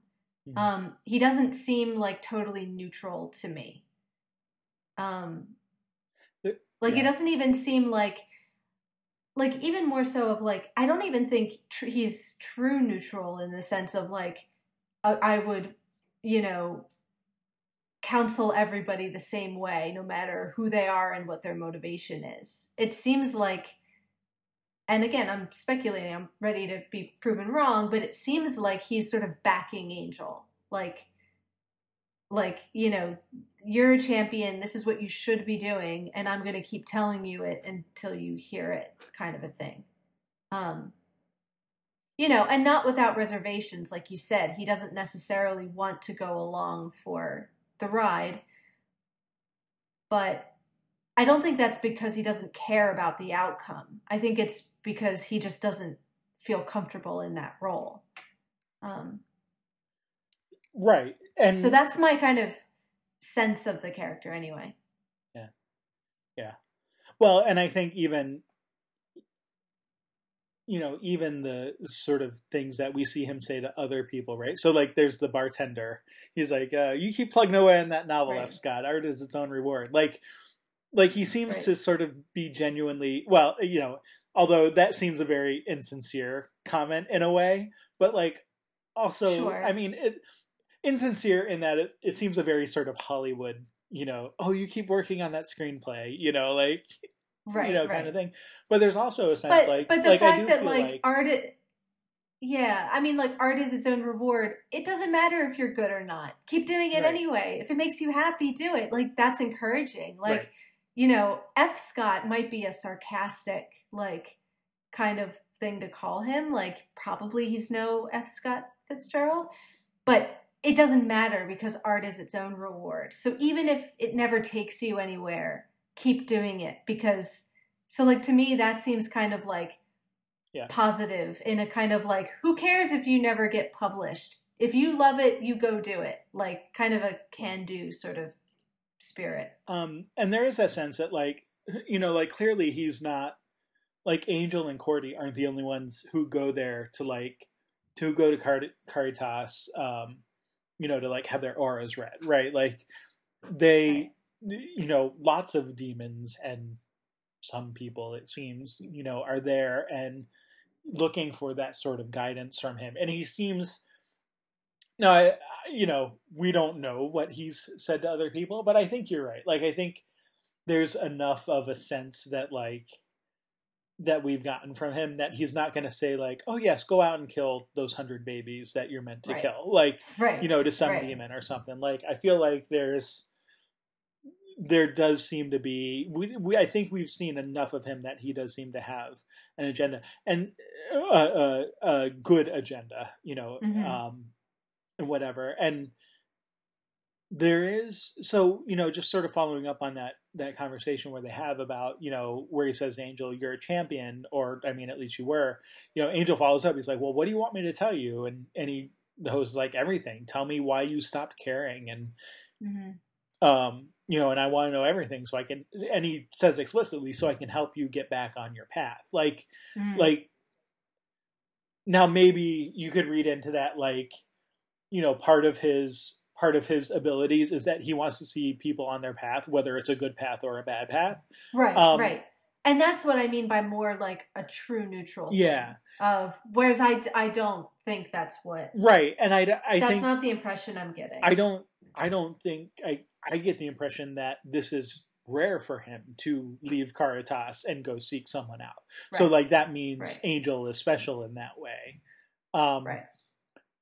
And then Angel responds, like, there's like another scene, and then like Angel responds, like, well, my problem is that I'm screwed, basically. he says, I'm trying to atone for 100 years of unthinkable evil.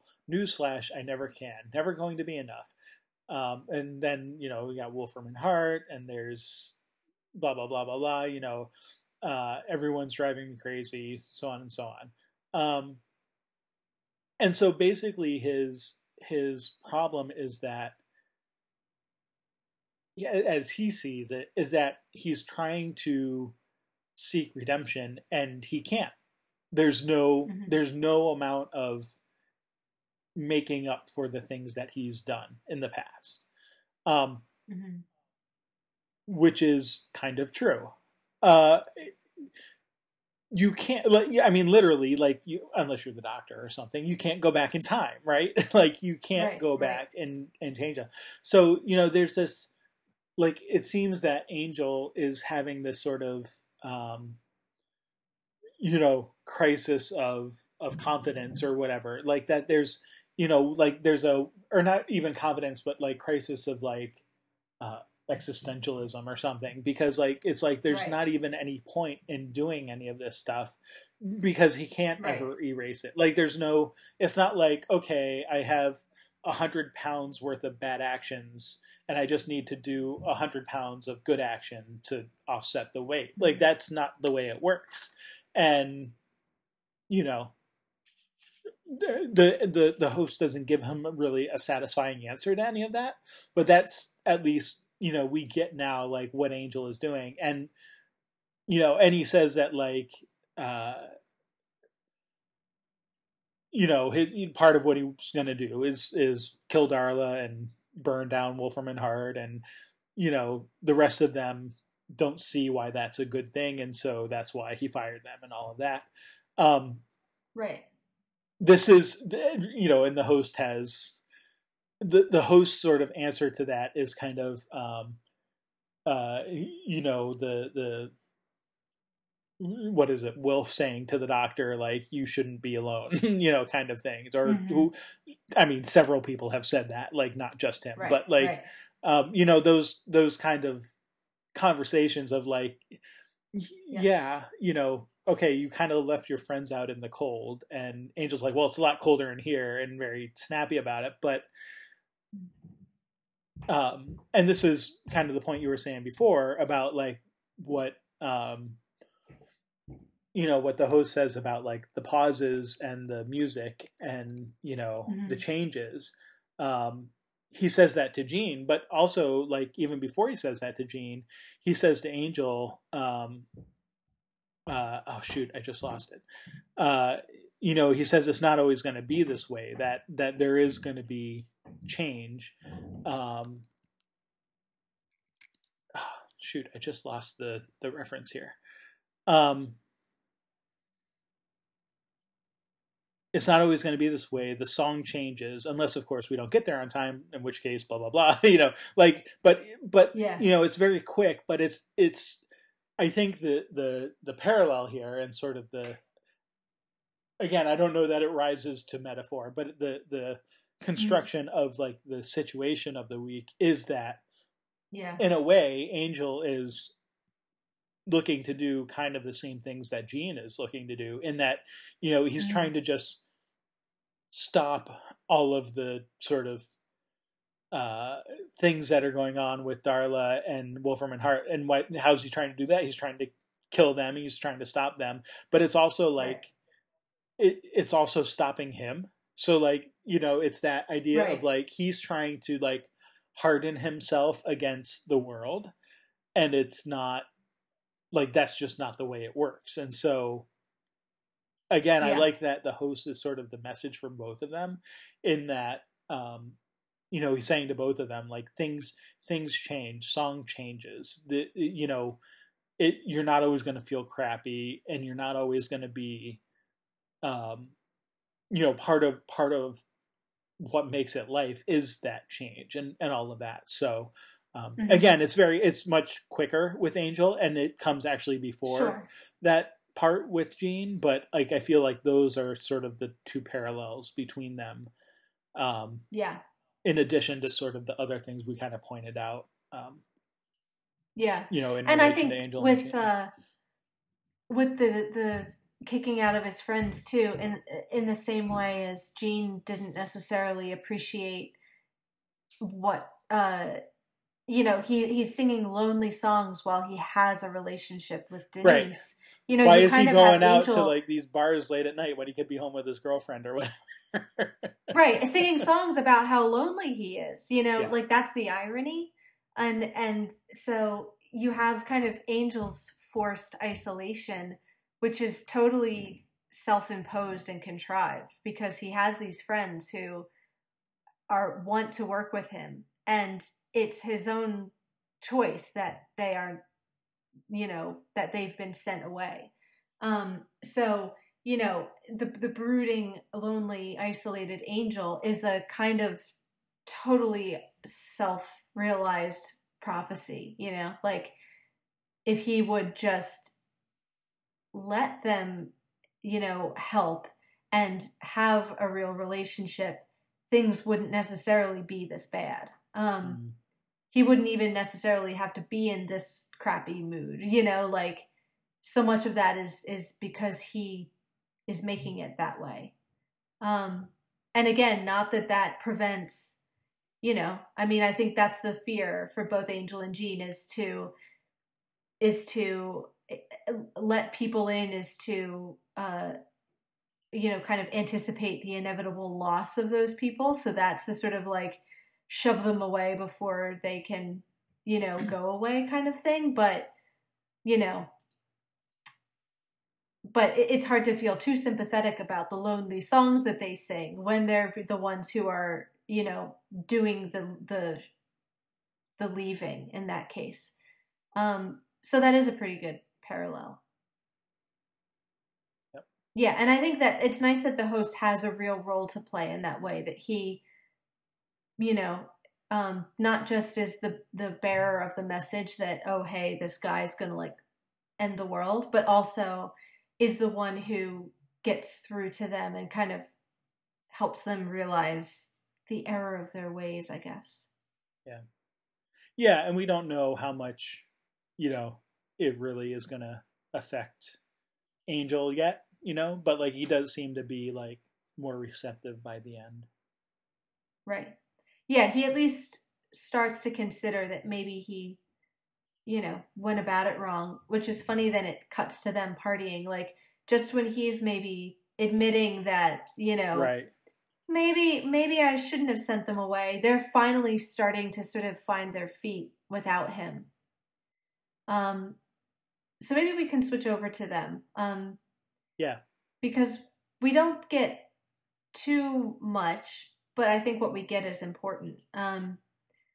So we had them last time finding an office space. So it kind of starts with them trying to set it up. And of course, it's like a complete mess. And, they don't have, any phone or electricity. And the people just like left all their stuff from last time. And, and you get Cordy kind of trying to be upbeat and positive, and the others sort of trying to get her to just, brood and mope like them. Wesley's thing about, he's like negative energy boy, and he says, just sometimes you just need to wallow. Just let the depression settle in silently. Right. So, and I like Gunn's thing too, of like he puts flyers out, but we just slightly irritated almost 100 people. Like that's all flyers do, is like right, get on your nerves. Right. Don't really do anything. But it apparently, I mean, I guess we don't know that the Flyers brought in the guy at the end, but like that seems to be right. But they do get, yeah. They're getting some kind of exposure. Yeah, well, and so Virginia comes in with her supplies and then gives them a rich client who can kind of be their first. And I kind of like that we don't really see the adventure, like it just kind of cuts to Wesley doing the like, Agatha Christie sort of deductions at the end. And very reminiscent of The Unicorn and the Wasp, I thought. That scene when the doctor is going around like, it's you, and he points at everybody in turn. And even with Donna and Cordy both being in the side, like snacking on stuff, Yeah. like they're watching the movie. Those scenes were very similar. But it's funny that we don't ever see the whole murder mystery. It's just No. like we see Wesley's Inspector Poirot kind of thing at the end. Yeah. Well, and it's the aunt. It's the like tiny little old lady right. who's the real killer. And all Cordy has to do is sort of stand in her way, and that stops her. And also like the similar to how Gunn and Wesley, fought the fire breathing whatever. Like right. They didn't actually like show that. They just kind of implied heavily, about it. Yeah. So. Right, which kind of makes me wonder: are we going to get a big, like episode sort of based on them actually doing stuff, or is it? Is that because the show is called Angel, and so we're just going to kind of cut away to meanwhile, what the others are doing? I'm not sure what to expect there. It's kind of, as much as I would like to see a whole episode around it, it is kind of funny to just cut to them like finishing like tasks and never actually like see them do it. Right. There's something kind of funny about that. Yeah. I won't say one way or the other, obviously, but it is, I think one of the nice things though too here is that like you're getting confidence building, right? You're getting the three of them like, oh, actually we can do stuff. Like, which maybe they each have had more or less as we've gotten to know the characters. Like certainly like Wesley's confidence level was way high when we first see him in Angel, but like his actual ability didn't sort of match what his confidence level was and that kind of thing. And I think Cordy has been just sort of steadily growing in confidence and stuff, throughout the series. So, the fact that she's sort of taking it on herself to, find a space for them and try to drum up clients, not just as whatever. And like, when's the last time we actually heard her talk about her acting career? Like we saw the funny video, in the, a couple episodes ago, but like that was like, who knows how long ago that video was recorded. Right. Like, even the fact that I think they deliberately had her with long hair in that video, which implies that that's a long time ago. Like, she's had her, she's had her short hair for a little while now. So like, it means it's not last week. Yep. Right. And so just like that energy that she used to be putting into like sending out, videos like that, maybe, now she's sort of pouring into this whole thing. And, again, being successful, like they end up, like you said, they sort of are having a party at the end. I'm not sure where all like where are all these friends when they like needed help moving these people. Yeah. Yeah. Right.